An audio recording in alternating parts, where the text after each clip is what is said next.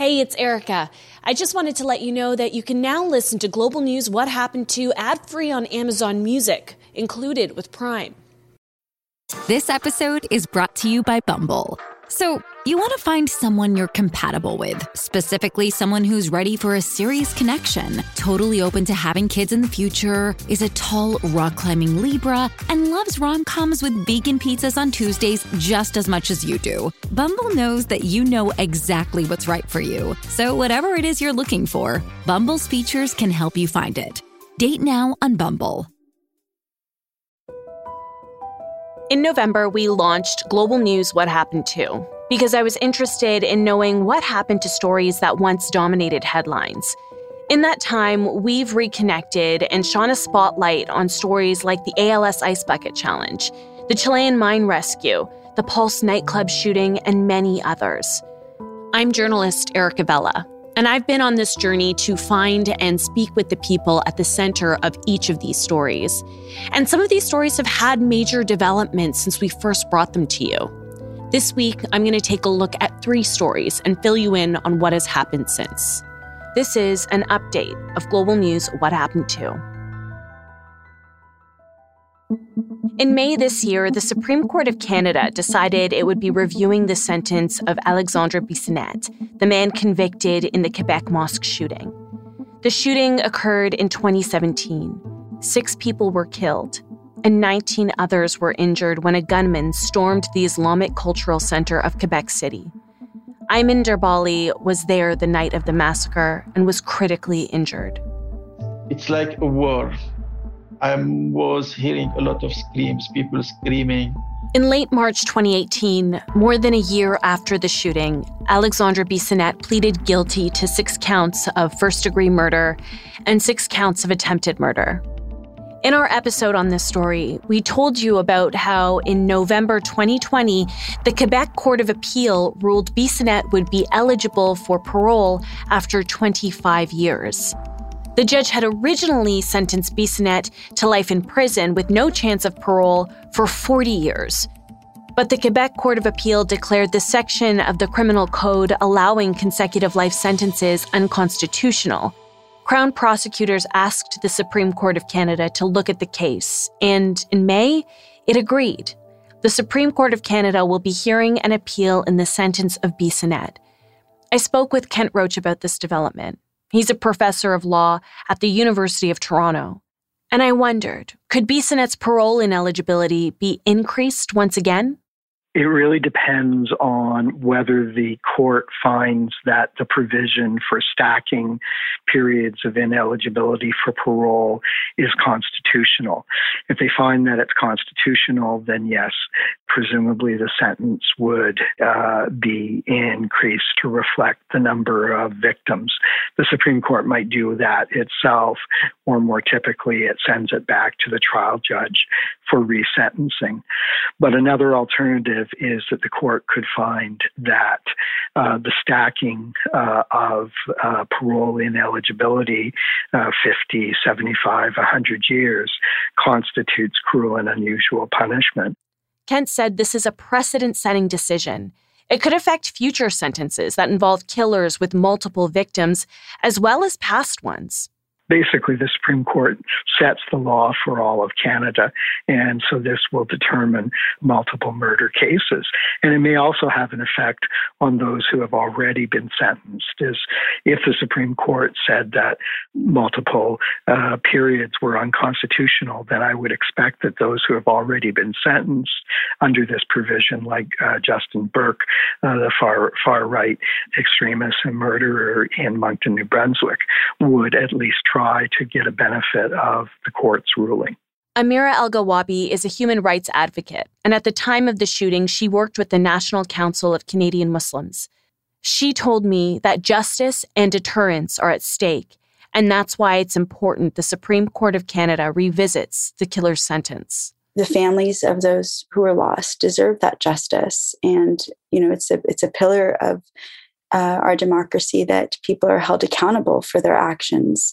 So that accountability has to be seen to be doing that justice. So to see the appeal go to the Supreme Court of Canada, where it's hoped that the judges will, look at the case and try to come out with some kind of balance to figure out, what justice looks like is important. It's important to see that process. And then the second thing, communities and the families would be looking for is deterrence. So it's really important that, when someone commits any criminal act, that the punishment will deter others from committing similar acts. Following the Quebec mosque attack, Canada has continued to see a growth in incidents of hate that target the Muslim community. The latest one being in May 2021, in London, Ontario, when 4 members of a family were killed and their young son injured in what police are calling a targeted attack. The reality is that there are, currents of hatred running through our communities, and these currents impact Canadian Muslims, Asian Canadians, Jewish Canadians, Black Canadians, etc. That there is hate out there. And for a variety of reasons, that hate can sometimes manifest itself in very dangerous, deadly ways, as we've sadly seen in London, where, we still don't know fully the details of the accused's motivation.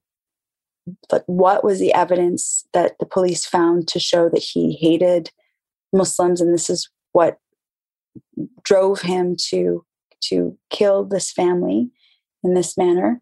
But what we can say is that, the fact that there is this level of hatred out there is a problem that's really has not been sufficiently addressed through various governments and through various policy options that many communities, advocates, and civil society organizations have been talking about for decades. The suspect in London, Ontario, was arrested and charged.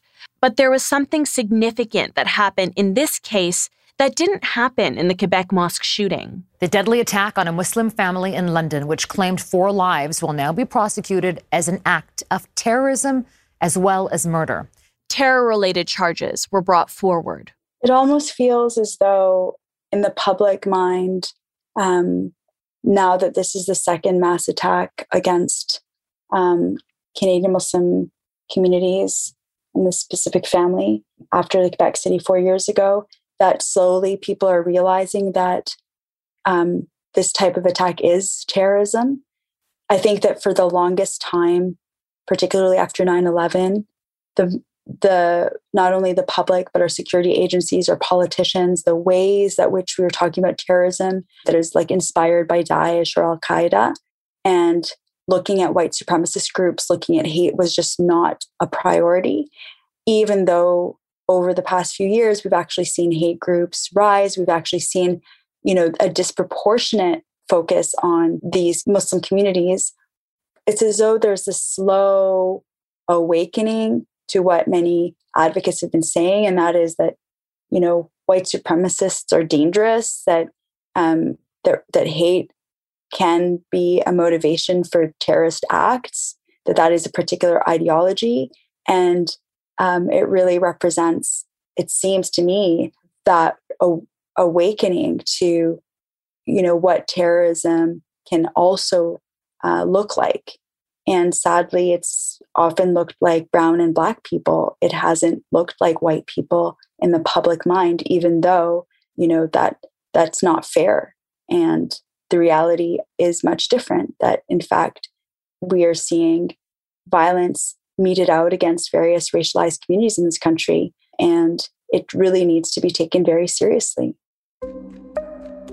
Another story we covered this season that I wanted to update you on is one about Boko Haram and the abducted Chibok girls that inspired the hashtag #BringBackOurGirls. The leader of Boko Haram, Abubakar Shekau, has reportedly been killed. He took over the insurgency group in 2009, following the death of Muhammad Yusuf. Under his leadership, Boko Haram cemented their terror on April 14, 2014, when the group claimed responsibility for abducting 276 young women from their secondary school.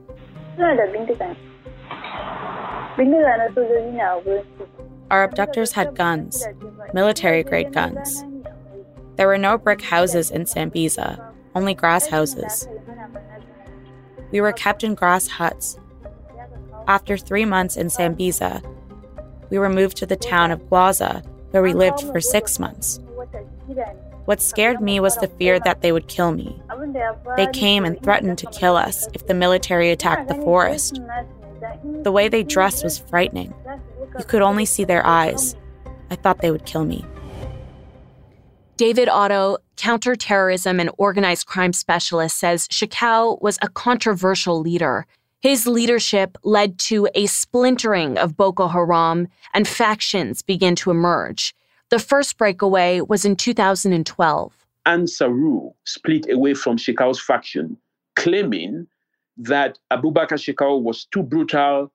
He was killing Muslims, he was killing children, he was killing women, he was killing his own commanders, and therefore he did not represent the Muslim or the Islamic religion which he preached. David said one other faction was formed after 2012. The Islamic State of West Africa Province, also known as ISWAP, emerged in 2016. This faction became a rival to Shekau's faction, which was known as the Jazz faction. The Jazz faction was notorious for mass kidnappings and assassinations. According to David, both factions have reported Shekau's death, but each side has a different story as to how it all happened. So what the Islamic State faction is saying is that Abubakar Shekau killed himself to prevent them from capturing him, and after he refused to pledge allegiance to ISWAP. He was convinced, he was told that if he pledges allegiance, he will be he wouldn't be killed. He will be, made as part of the ISWAP faction, and then he killed himself. That's ISWAP's own version. Now, the version of Jazz, those who are affiliated to Jazz faction, what they're saying is that Abubakar Shekau killed himself while in a negotiation meeting, sitting down with ISWAP senior commanders. And in that meeting, he refused to pledge allegiance and then suddenly pulled his suicide vest, killing himself, his own commanders, and ISWAP senior commanders. It's also important to note that this isn't the first time that there were reports that Shekau was killed. Previous announcements were made by the state, they were made by the Nigerian military, and of course, it turned out not to be true.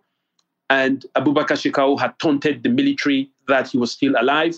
But he said there is something significantly different about the latest reports on Shekau's death. I think on that point, what needs to be significantly mentioned here is that this is the first time that the reports of the death of Abubakar Shekau is coming from an intra-jihadist group.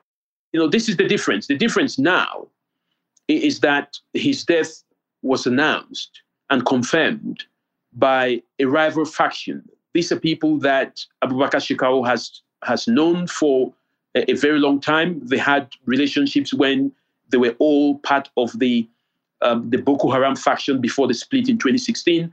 So by their confirmation that they've killed Abubakar Shekau and he's no longer alive, it's a different kind of announcement to the one that was done by the Nigerian military. But mind you, the Nigerian military itself has not been able to confirm whether he's dead or alive because nobody has an evidence of his body, except that the announcement came from, ISWAP itself. David Otto says Shekau's death marks a new chapter, and there are a number of different paths the group can take in the future. The first angle is that leadership decapitation, which is, the killing of a leader, can have a significant impact on the group's existence. It can disrupt the movement. It can lead to the collapse of that movement. Now, this would only apply in the case of Boko Haram Jazz faction, because Abubakar Shekau was a cult-like figure. I mean, he's been in power since 2009, so for close to 11 years. He has killed anybody who wanted to take over power from him. He made sure he ring-fenced the leadership. and, any viable leader, was assassinated. So now that he's dead, there is a high possibility that his faction is going to crumble because he did not prepare for some kind of a succession line for anyone to take power from him. That faction is likely to face a downturn. Now, this will happen if the Islamic State successfully convinces all the followers of Abu Bakr Shekau to join them. But from what we know, there are a number of factions, particularly one faction that is ruled by a commander known as Malam Bakura. He is insisting that he wants to sustain the legacy of Abu Bakr Shekau. So he's refused to join the Islamic State of West Africa province. And he has carried out, alongside his units, a number of counterattacks against ISWAP, to retaliate for the killing of Abu Bakr Shekau. I wondered, how would this affect the over 100 Chibok girls who have yet to be released?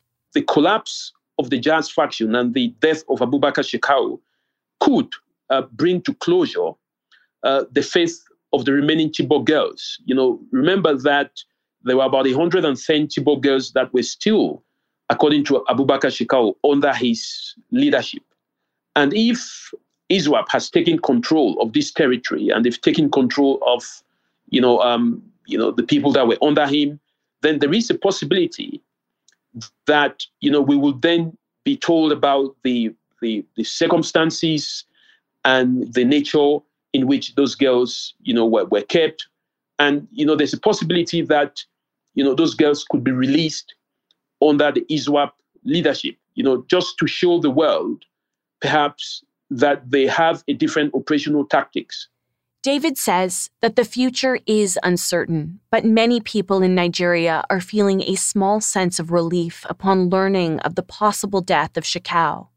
Abu Bakr Shekau, who has been the main actor within Boko Haram since its emergence since its violent emergence in 2009, it means that the civil society, will be much more relieved, because most of the attacks on what I call soft civilian targets were launched by the Abu Bakr Shekau faction.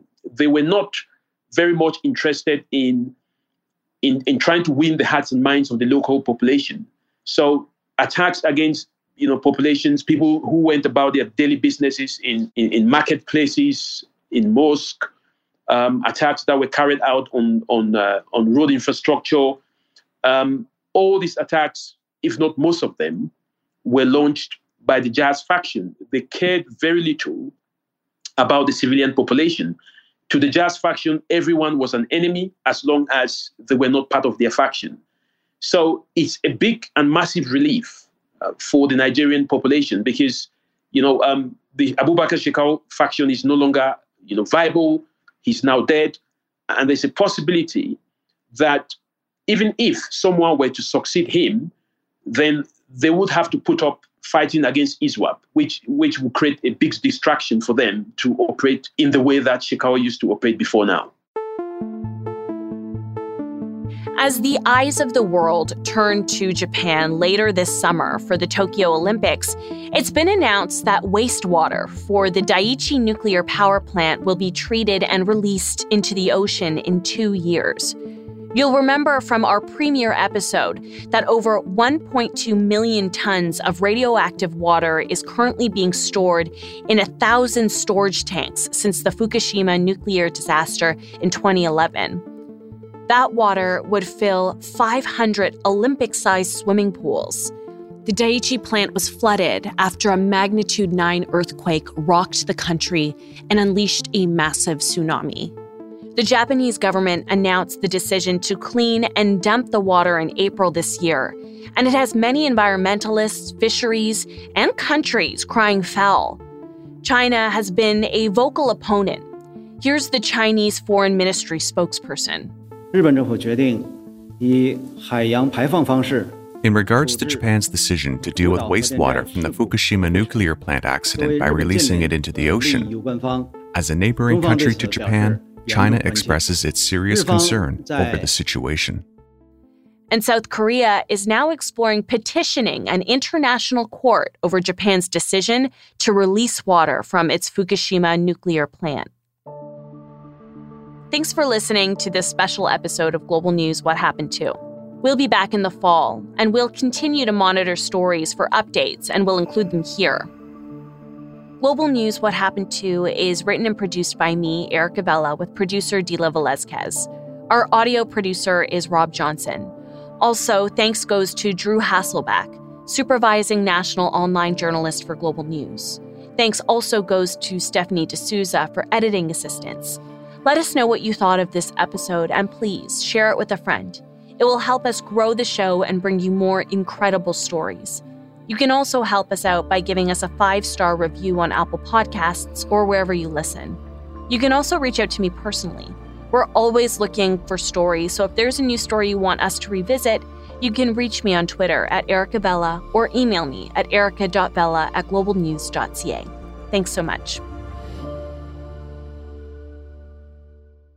Hi, it's Shauna, and I might be a bad parent because my kids think French fries are vegetables. Hey, it's Ryan, and I might be a bad parent because I went out for wings when my wife was in the hospital after giving birth. Johnny here. I might be a bad parent because in my house, the tooth fairy gives pocket change. But we're not alone. Len emailed us and said his 6-year-old daughter's Tarzan moment going from love seat to lazy boy by curtains made him more proud than any dance recital. And Andy left his 2-year-old at the rink. All right, guys, I'm sure we're not alone. Like Andy's kid. For stories and confessions like this, make sure you check out our podcast. It's called Bad Parents, and it's available wherever you get your podcasts. I left a glove at the rink.